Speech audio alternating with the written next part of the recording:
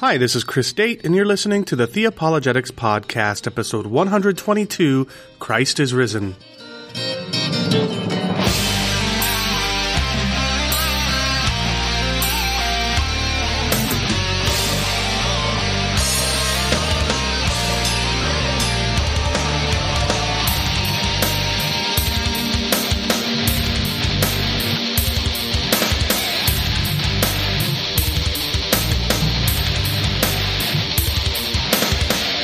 Well, thanks for joining me for another episode of the Theapologetics Podcast. I've got a very interesting interview lined up for you, which you'll get to hear in a moment, and I'll introduce in a moment. But it's at this point in every episode that I normally take what is a very weak attempt at a monologue of sorts. I've done that since the beginning of the podcast, I think, or at least pretty close to it. And it's been my way of trying to sort of emulate other podcasts that I've listened to or currently listen to. But one of the problems I have is I always feel like I'm kind of artificially, forcing myself to come up with something to say during the monologue, and it never feels quite natural. It's always difficult to come up with material, and it doesn't very often feel like I'm being very genuine. I mean, I'm telling true facts about myself and about what's going on, but it just always feels so drummed up. So I'm not going to do that today. And instead, what I'd like to do is, maybe try something a little bit different, moving forward, but it requires a little bit of work from you, my listening audience. What I'm thinking of maybe doing, and this thought just occurred to me as I was trying to think of how to drum up a monologue. What I'm thinking of doing is inviting you, my listeners, to send in questions to me about myself, my personal life, or about my thoughts on theological issues or political issues or whatever it might be. Not that you have, much interest in what it is that I have to say. But if you do have any questions that you'd like me to answer about anything, then why don't you shoot me an email at chris@theapologetics.com, or you can leave a comment, I suppose, at the blog post for this podcast episode, or you can shoot me a message on Facebook or whatever, with what you'd like me to answer during the monologue portion of my next episode, whenever I put that out. And like I said, I'll answer questions you have for me about anything, whatever that may be. You can challenge me on some particular issue. You can inquire into thoughts I have on politics or whatever the case may be. Again, I don't think that my thoughts are all that particularly worthwhile, but if you are interested in getting to know me better or whatever, then why don't you reach out to me in that way, and that'll give me the ability to less artificially drum up monologue material. So with that out of the way, let's go ahead and jump into the next promo in my rotation, which is for Cold Case Christianity with J. Warner Wallace. Welcome to the Cold Case Christianity broadcast, the only Christian case-making program hosted by a cold case homicide detective. J. Warner Wallace has been investigating cold case murders in Los Angeles County for over a decade. His work has been featured on Fox News, Court TV, and Dateline. For more information about Jim's work and the case for Christianity, please visit coldcasechristianity.com. Now, here's your host, J. Warner Wallace. Well, thanks for joining us at Cold Case Christianity. I'm J. Warner Wallace. I'm a big fan of J. Warner Wallace. I consider him a friend. I've had the opportunity to meet him in person and to spend some time on the phone with him, both on and off the air. And I really enjoy him, and I highly recommend his ministry. I've had him on the show a couple of times. Back in 2011, in episode 28, he joined me to discuss the Gospels as reliable eyewitness testimony to the person and work of Jesus Christ, as well as back in 2013 in episode 107 to discuss what was then his recent book, Cold Case Christianity. And in both of those episodes, his ministry at the time was called Please Convince Me, and he still does have the pleaseconvinceme.com website, but now his ministry has focused more around Cold Case Christianity, and his website is coldcasechristianity.com. And if you go there, you can find links to videos and his podcast, which I recommend, and that's the promo that I just played was just the first minute or so of one of his recent episodes. And you can find links to his books and a contact link, all sorts of stuff. I would encourage you to check his website out. and give his podcast a listen. You know, he and I don't agree on everything. He leans more in the direction, it seems to me, of evidential apologetics, whereas I tend to lean in the direction of presuppositional apologetics. You know, I'm a young earth creationist, and he is not. I'm an annihilationist, and he is not. You know, and so there are a number of areas where he and I disagree, but he's got such a passion for apologetics, and he's got a real love for his brothers and sisters in Christ, whether or not they agree with him, that I've got a tremendous amount of love for him. And so I would encourage you to check his ministry out. Again, the website is coldcasechristianity.com.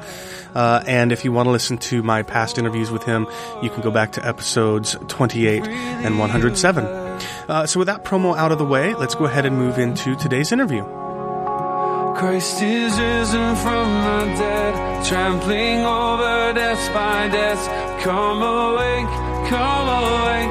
Come and rise up from the grave. Christ is risen from the dead. We are one with him again. Come awake, come awake. Come and rise up from the grave. Hello and welcome to another episode of the Theapologetics Podcast. Today I'm once again joined by what I'm sure will be an excellent interview guest to discuss what all Christians have got to agree is a subject of critical importance to the Christian faith, the atoning work of Jesus Christ. My guest is Dr. Adam Johnson, and he's Assistant Professor of Theology at the Torrey Honors Institute at Biola University, where he received his Bachelor's in Philosophy and his Master's in New Testament. His bio at Biola describes him as a theologian who focuses on the doctrine of the atonement, exploring the many ways in which the death and resurrection of Jesus Christ affect the reconciliation of all things to God. He's author of 2012's God's Being in Reconciliation, the theological basis of the unity and diversity of the atonement in the theology of Karl Barth. He's co-author of a chapter in Locating Atonement, which is coming out in just a couple of months, if I'm not mistaken. And he's a contributing editor of the upcoming T&T Clark Companion to the Atonement. But he joins me today to discuss his very recently published book, Atonement, A Guide for the Perplexed. Dr. Johnson, thank you for joining me today. Yeah, thanks.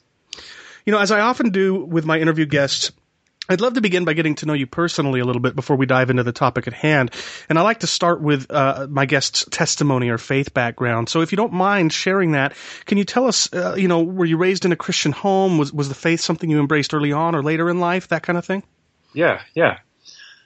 So I was raised by missionaries. My mom thought she was going to marry. She was marrying into a professional baseball kind of relationship. My dad was aiming to be a catcher.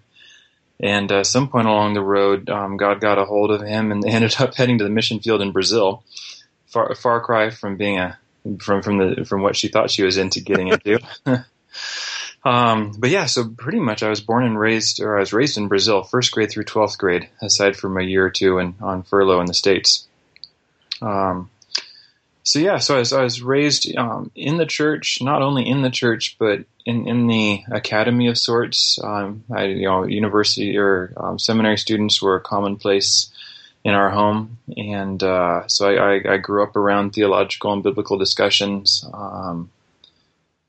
So the Christian faith was always a vibrant and living thing, as far as I could tell, and it was largely a matter of me growing up into it and realizing how big it was and how it connected to everything I cared about. And so a lot of that happened. There were a couple of main transitions in junior high and high school where I started taking my faith more seriously and reading my Bible, that kind of thing, where it really came alive. But then in college, as I began to dive into the world of ideas and seeing how Christian faith connected to those, that's where things really came alive in my mind, and I started to see, no, okay, this is putting me in touch with all of reality, and through that, helping me change how I live in all sorts of ways. Sure.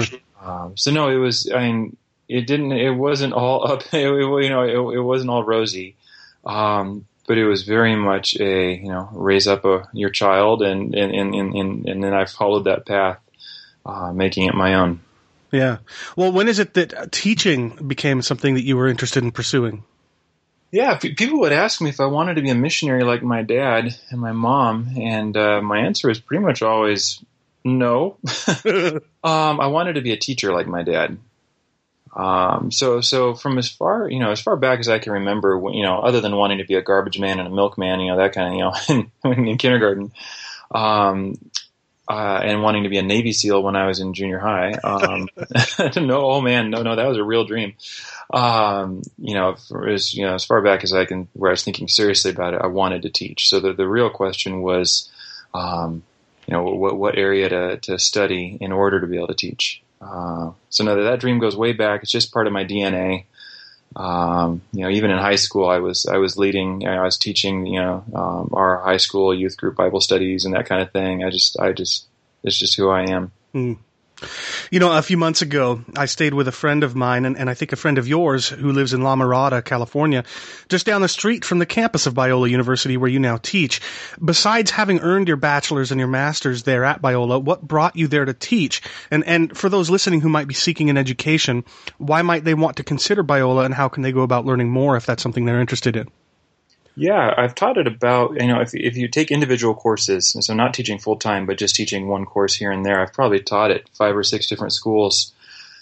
And everything that I had to work really, really hard to do, despite the curriculum at other schools, here is built into the core of the institutional structure. So, if you're teaching an intro to whatever class, half the students don't want to be there. A quarter of them, have already, have some familiarity with the subject and aren't that interested. And then maybe a handful of them are really eager to learn. And even then, most of them are there expecting, sort of a passive, I'm going to receive information kind of model.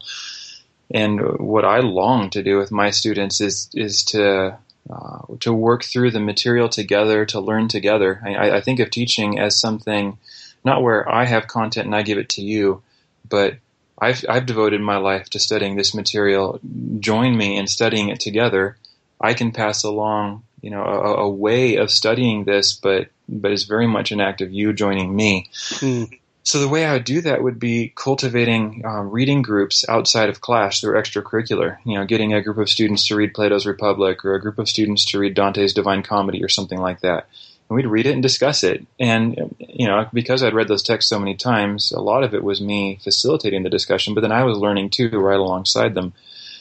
And that kind of thing is built right into the core of the honors program. Our classes are 3-hour long seminar-style discussions with, 12 to 16 students working through a classic text, and right in the middle of it, as I'm asking questions and they're working through passages of the different texts, I'm learning with them. So the reason to come, for me to come here and for any student to come here is, in our honors program, we have it about as close as you can get it to what education is meant to be in a personal one-on-one mentoring sort of relationship, so that the institution gets in the way as little as possible, from real learning. Yeah. It's so much fun. It sounds like it, and it makes me almost wish I lived in California. But that's not something I would do in my wildest imaginations. Now, of course, you're no doubt interested in a variety of areas of theology, just like I am, and many of us like-minded theologians. But if your CV is any indication, you're particularly interested in one topic, perhaps above all others, that of the atonement. How did that come to play such a prominent role in your thinking? Yeah, so after college, I took a year off. My wife and I got married right after college, and I took a year off, didn't want to study much. I just wanted to be married and do something that would help me in the long run. So I worked construction for an independent contractor that year. It was a great experience. And then the 3 years after that, while I was doing an MA down here, pretty much I was just trying to figure out what I wanted to do with my life. And I was talking with a mentor, whom I now work for, Paul Spears, here in the Torrey program. I was talking with him, and it wasn't quite like a conversion experience. I didn't hear a voice from God or anything, but I felt God saying, study the atonement. And, I got goosebumps and, shiver down my spine and everything. And, from that, I could look back and see a trajectory of discussions and books I'd read. And I discovered that this had been an interest of mine, even though I wasn't aware of it. And I haven't looked back, from that realization that this is what I wanted to do with my life, that I wanted to study the doctrine of the atonement. From there, I dove into the history of the doctrine, and every class I took from that point on, I was relating the doctrine to whatever the subject matter of the course was, whether it was Isaiah or medieval theology or pastoral care. And I just kept on doing that. Well, when I introduced you, I said that the atonement is of critical importance to the Christian faith. Do you think did I overstate that at all, or do you think it is really critical, but do you think that perhaps Christians don't give it enough thought? Yeah, and the problem is, if you're talking with someone who just loves caring for dogs, doing a dog adoption and dog rescue stuff, and that's all they can talk about. Yeah. And so I recognize that I have the disease, right? I mean, give me 5 minutes and I can relate the doctrine of the atonement to anything. It's not a bad disease to have, but so part of me thinks, like anyone else who is absolutely in love with what they do, of course I think everyone should do this. On the other hand, this is the death and resurrection of Jesus. This is the core event that shapes the Christian life, that allowed the apostles to reframe everything that they thought about the people of Israel and its calling and vocation. Now, this is the event from which the church takes its moorings. It takes the whole Trinity to explain this act. Christology is a preface or a preamble to saying what it took for Jesus to be the kind of person who could actually do this. Hmm. Eschatology is waiting for the risen Lord to return. So on the one hand, I'm in love with it. So maybe I'm the least qualified person to say because I'm too in love with it. On the other hand, it really does take all of Christian doctrine to unpack this work of Christ. And I really do think there's a good reason to say this is the central commitment of the church.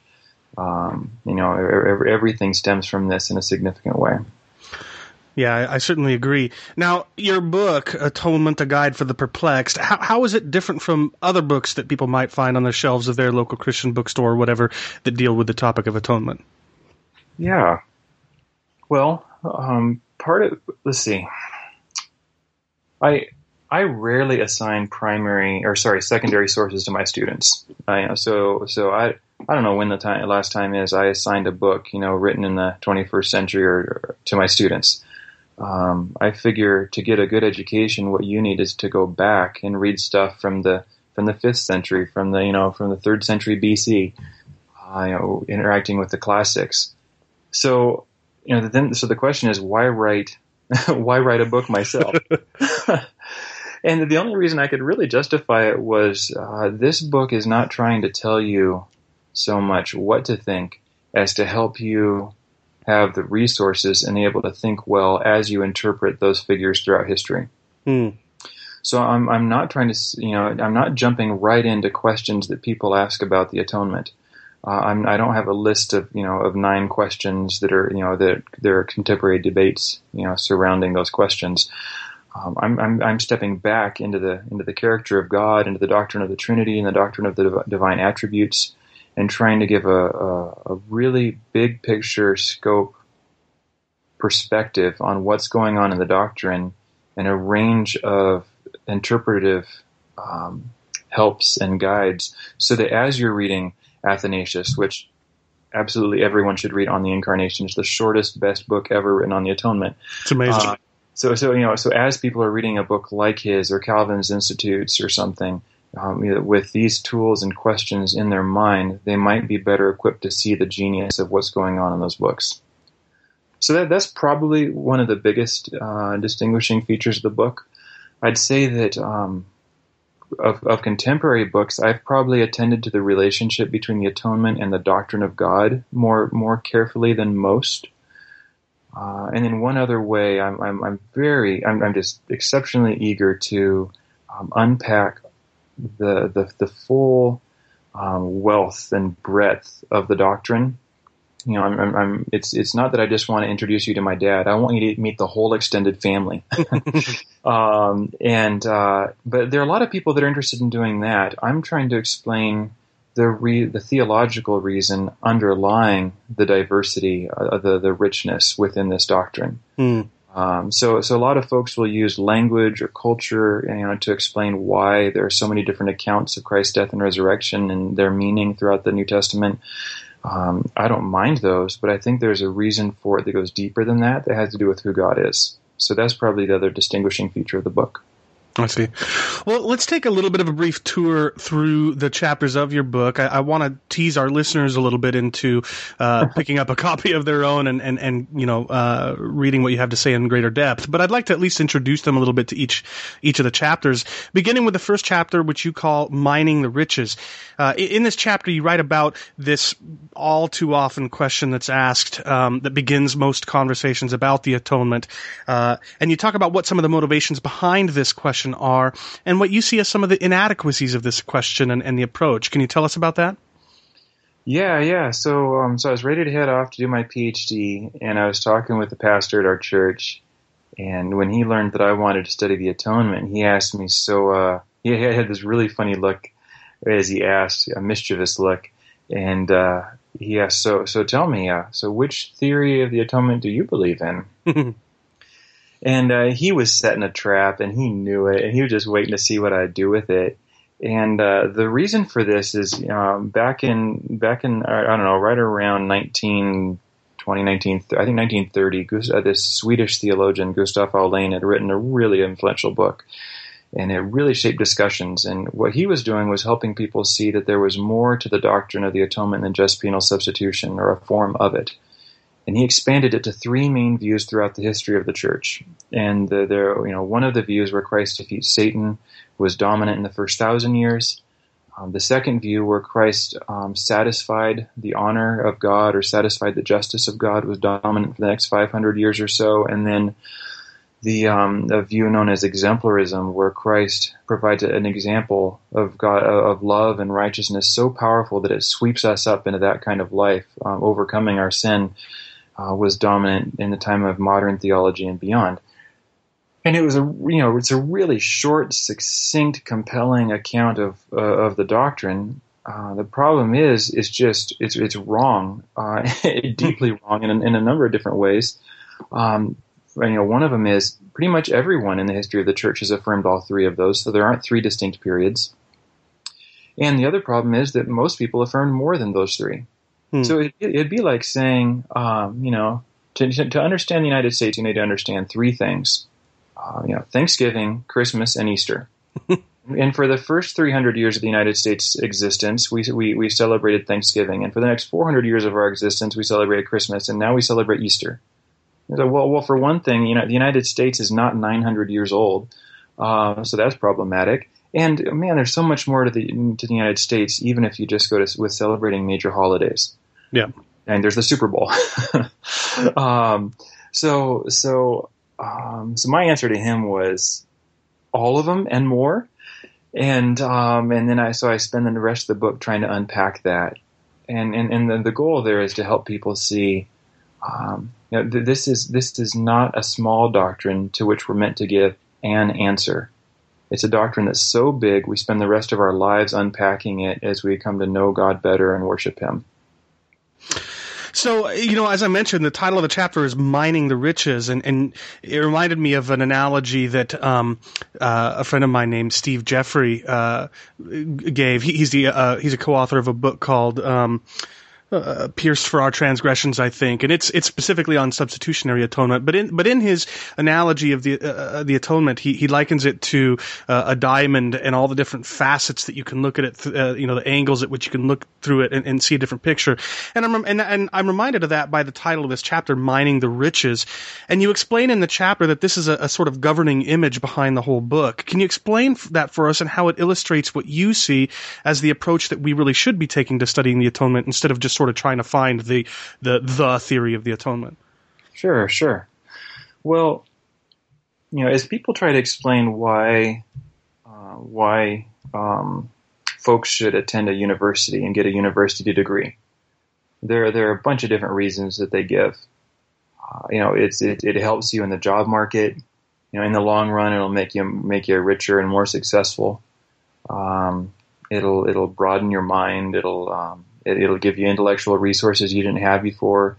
And it's a place where, for our culture, This is where you do your growing up, or a lot of us do.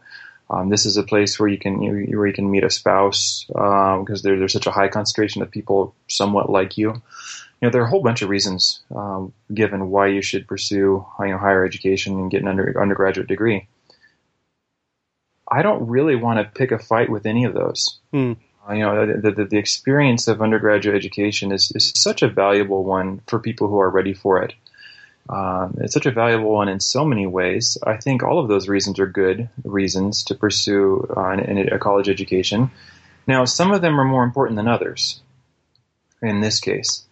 But the work of Christ is such a complex event. There's so much going on in it that any one explanation of it is just silly, almost. It'd be like trying to answer the question, where someone asks me about my wife and asks, "So is your wife beautiful? Is she smart?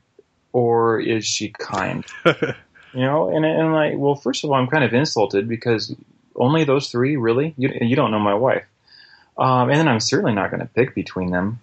The death and resurrection of Jesus has so much going on to it.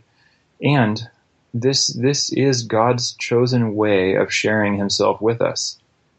If we're going to reduce the doctrine to three things, effectively we're reducing God's gift to us down to three things. And that just doesn't cut it. Yeah. I'm also reminded of an experience that a friend of mine had when he met Ravi Zacharias. He met Ravi and he asked him. He said, you must have read through the Bible dozens upon dozens of times. Do you ever feel when you're going through it the umpteen billionth time that you've sort of got it by now? And Ravi said to him, I can read the works of Shakespeare 2 or 3 times and feel like I've pretty much got it. But no matter how many times I crack open the pages of Scripture, I find something new, and so it leads me to ask you: do you think that do you think it's possible to completely mine the riches of the atonement, or do you think that until he returns, we'll be discovering new nuances and new facets to the riches that is the atonement? Yeah, I'd want to say at least until he returns, and maybe on into eternity. And the reason for that is God himself is inexhaustible. We'll never come to the point where we have comprehended God to the point of boredom like perhaps one could with Macbeth. But that God was living and active and present in the death and resurrection of Jesus Christ. That means that all the richness, all the diversity, all the wonder that God is was present and active there. That doesn't mean that Scripture unpacks it all. There is, at some points it develops it fully. At some points it just, hints and witnesses and whispers, just because it can only say so much. But no, because of who God is, because of the richness of his own life and being, and because all of that, the fullness of that was present in Christ, we're going to be able to contemplate that event, that death and resurrection, certainly until the Lord comes again, and I think beyond that. And we'll have him right there to ask questions of if we want to know the answer to something. Right. That's pretty exciting to think about. Now, in the second chapter of your book, it's called On Aspects, Theories, and Orthodoxy. You write about how uniquely synthetic the doctrine of the atonement is. That is how intimately connected it is to various other areas of systematic theology. You write that this is in contrast to less synthetic doctrines that could arguably developed with less reference to others, things like creation, anthropology, hamartiology. You don't go into all the many numerous related areas with which our understanding of the atonement must be synthesized, but you do list 5 main elements that you think are essential to every theory of the atonement. Can you briefly summarize what those are for us? Yeah, and what I was trying to do there was give sort of handholds that would help give people a feel for the overall shape of the doctrine. I wasn't trying to be completely exclusive. If someone else came up with a different way of saying, no, there are 6 main elements, I'm not going to pick a fight with them over that. This was just meant to be a help. But the first one was thinking about the cast. And so thinking about, okay, who are the relevant people or personal forces involved within this doctrine.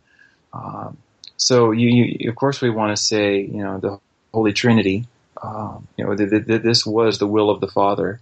It was accomplished through Jesus Christ and the power of the Holy Spirit. So we want to say the whole Holy Trinity was there, and of course we want to say each individual person. But beyond that, was more going on. Was Christ in this work triumphing over Satan? Scripture says an awful lot about that. I'd have to include that. What about the angels as they were witnessing, to this event, observing what was going on? It turns out a lot of theology has been written on that, kind of in the corners of the of dogmatic theology textbooks or systematic theologies. So if you lay out the doctrine in terms of the characters active in this drama, it's a really helpful step.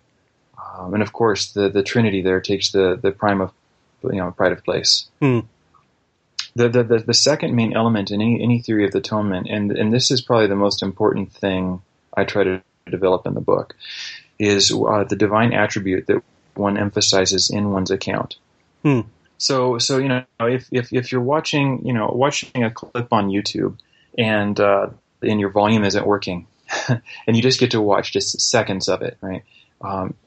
It could be a very passive experience. You don't really know what you're supposed to be seeing. But if there's a Hans Zimmer soundtrack playing, you're immediately tense and you know that you're expecting action.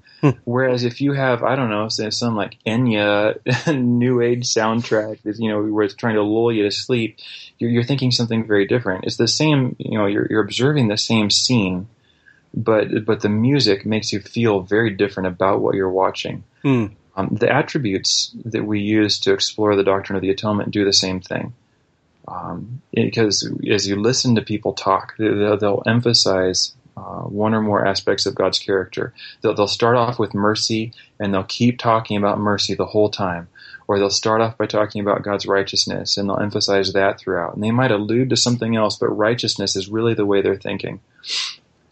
I've found that choice of what attribute to emphasize gives the account that follows its flair, its character, its shape. And then if you ask someone, okay, you've been talking about righteousness all this time, what happens if you repeat everything you just said, but change it to categories of wisdom? What would be different? And then they try to do it and they start realizing parts of it are hard to say. Some of them because now they want to correct it. Some of them because they just need to find a different way of putting it. So that insight, that gave me the key in many ways to interpreting the theological works of others. And it's fantastic to observe the way that theologians do this. They don't tell you they're doing it more often than not, but as you begin to look for it, you'll see it. From there, also, unpacking the nature of sin. Whatever attribute you're emphasizing, it has its corresponding, way of unpacking sin. If God is just, we're guilty. If God is holy, we are unclean. If God is wise, we are fools. So on and so forth. And that gives us very different pastoral insights, into our congregation, into our friends, into ourselves, as we see these different aspects of sin unpacked within our lives or our cultures.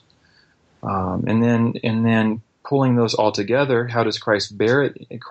How does Christ, who is the eternal Son, bear our sin so that in himself that attribute can overcome that sin? Is sort of the mechanic of the whole doctrine. And then the last thing to observe is the way that heaven or salvation gets unpacked as the fulfillment, as the living out of that divine attribute in both in the present life, in the Christian life, and then in the life to come.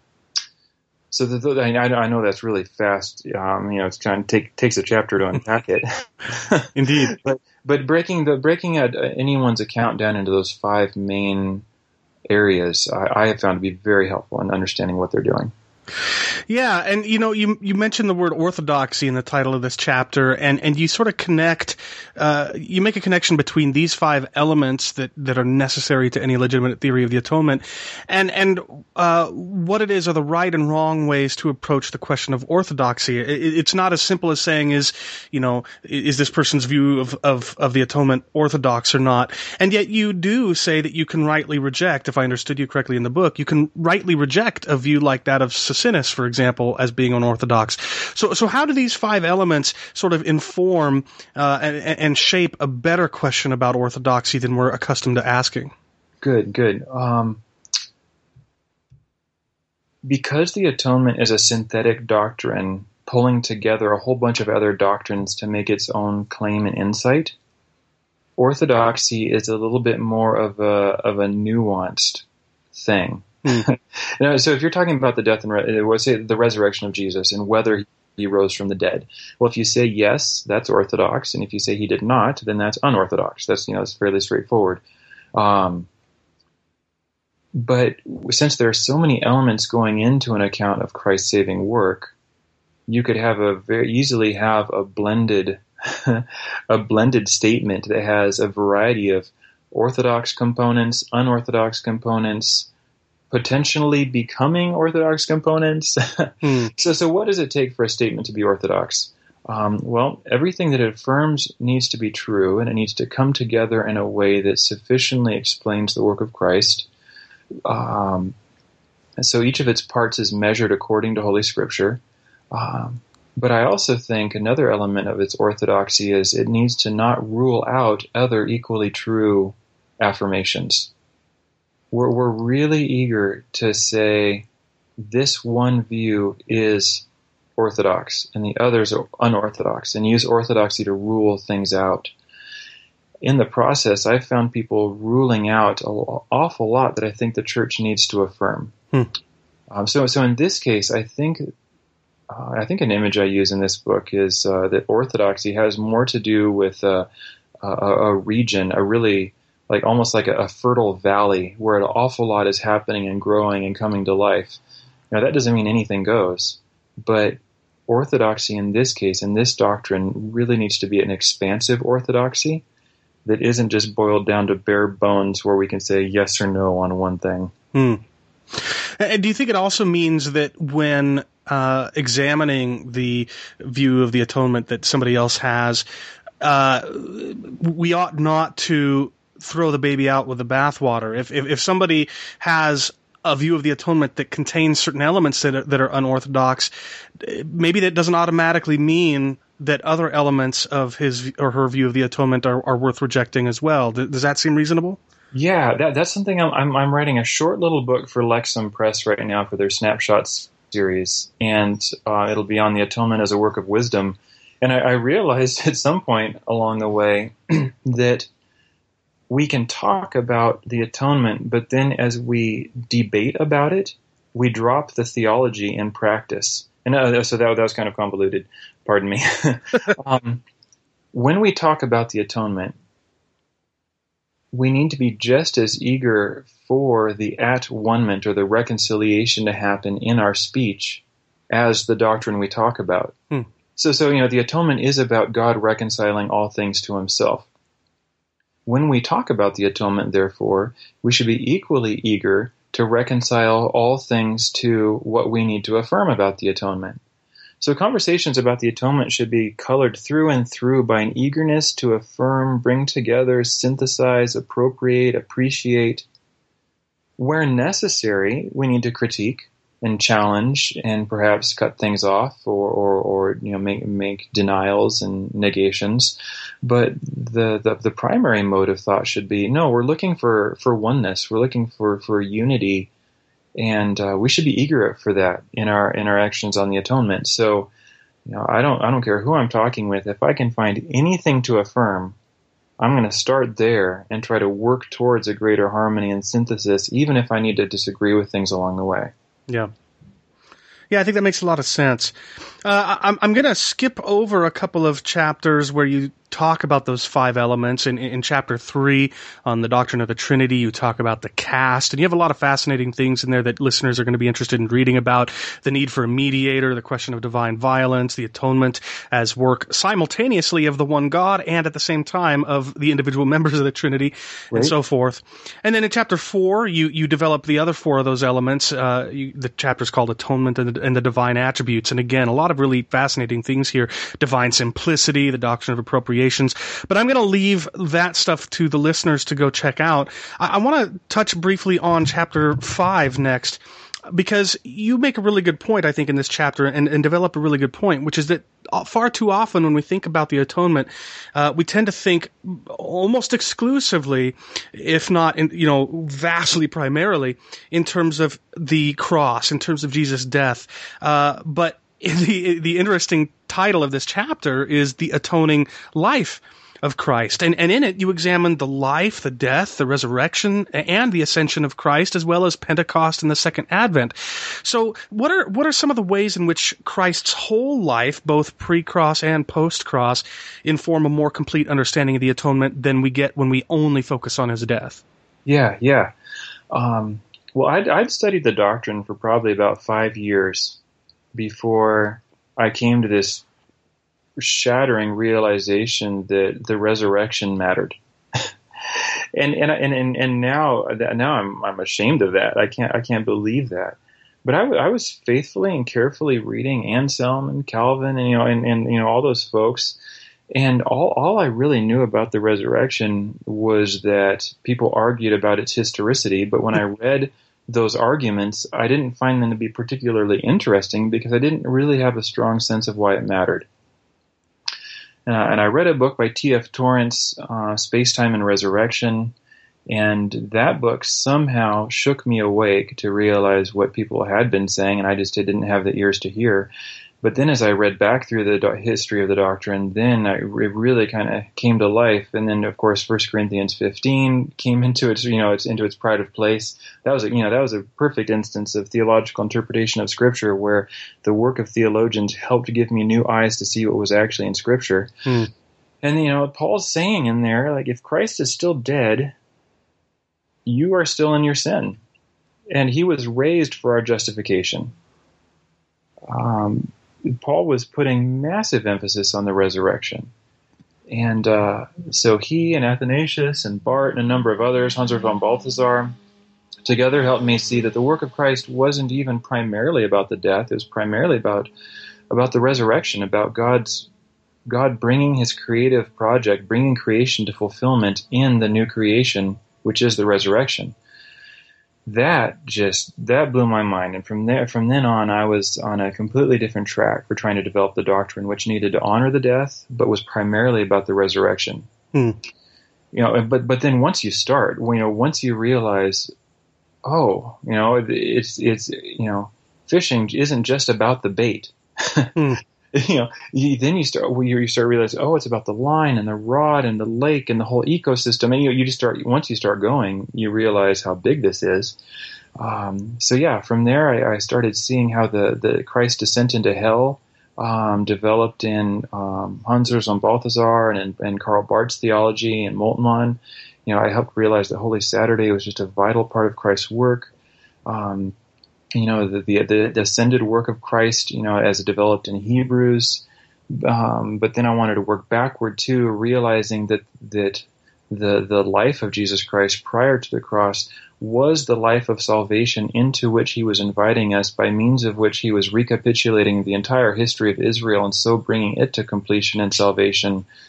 All of this started coming together in a big picture, realizing, okay, his work is way bigger than the cross. Now, to be fair, it focuses on the death and on the resurrection. So that's sort of the center of gravity, that it's sort of a twofold twin center of gravity. And from there you can spread out and see how the whole life and existence of Jesus is saving. But the death and resurrection, in my mind, are central. That was sort of the process as I realized how big, that dimension of Christ's work was, that it took his whole life. Yeah. Very, very interesting. One last question I want to ask you about your book, and it's about chapter 6, called Atonement and the Created Spectrum. Because in the conclusion of this chapter, so let me back up. You go through this chapter explaining how, typically when we think about the atonement, we think about mankind as the target of the atonement, if you will, who it is that the atonement is for. But in your chapter, you go through explaining how the atonement is also for angels. It's for God himself. It's for animals and for creation itself.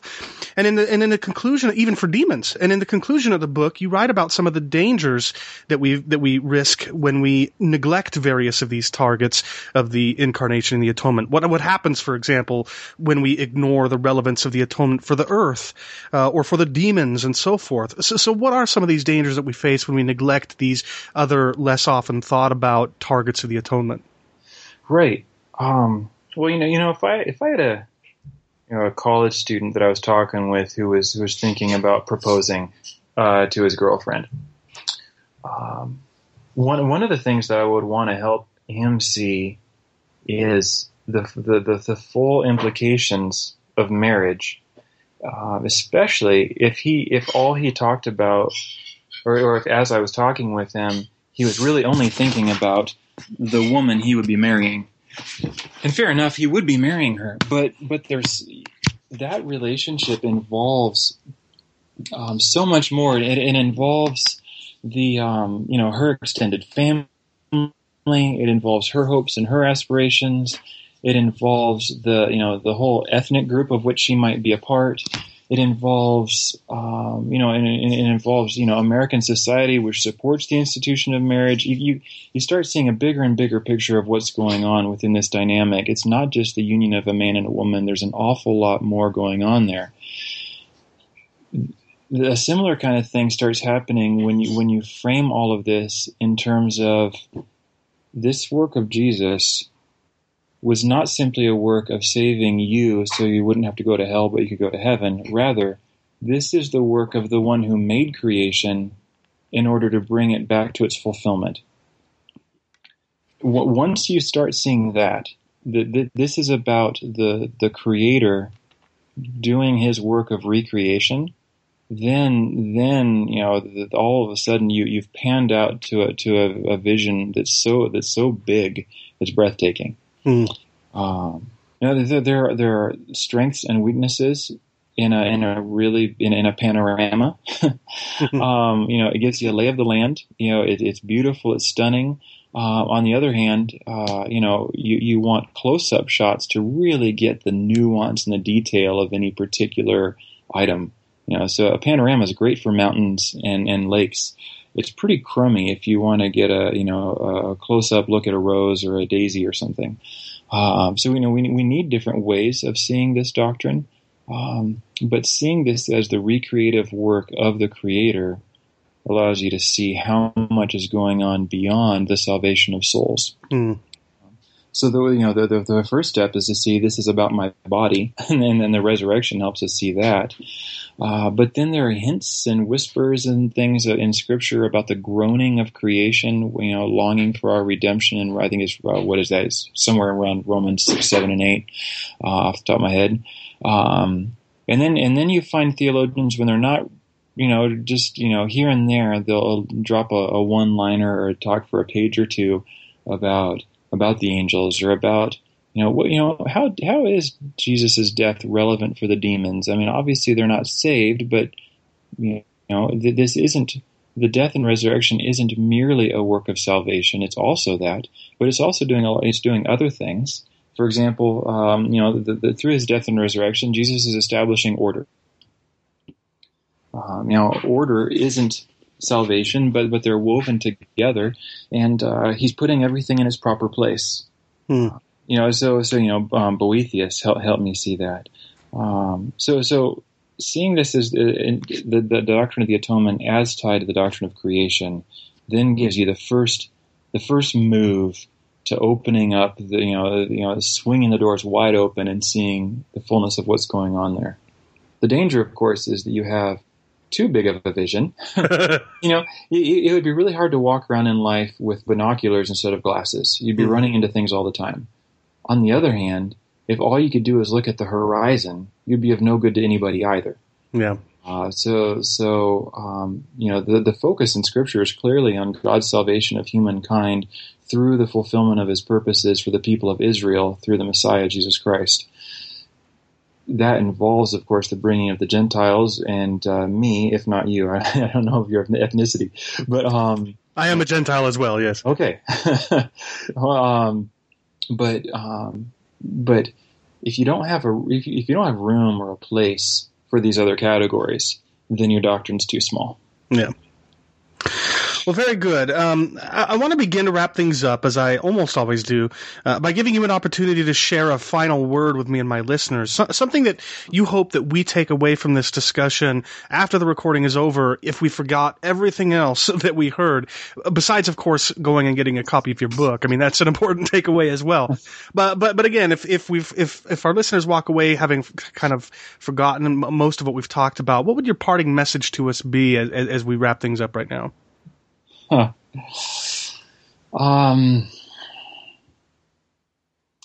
would be this doctrine is so much more than an answer. This doctrine is a whole way of life, and it is as big. It is as life-giving as God himself, because this is the doctrine that unpacks God giving himself to us in order to make us anew. So that this doctrine is so much more than answers to a few questions. It's so much bigger than, a handful of truth claims and Bible verses.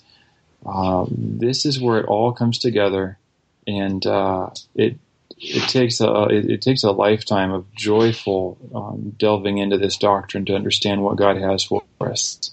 So, whether folks read my book or not, that's neither here nor there. Hopefully, it'll help a few folks.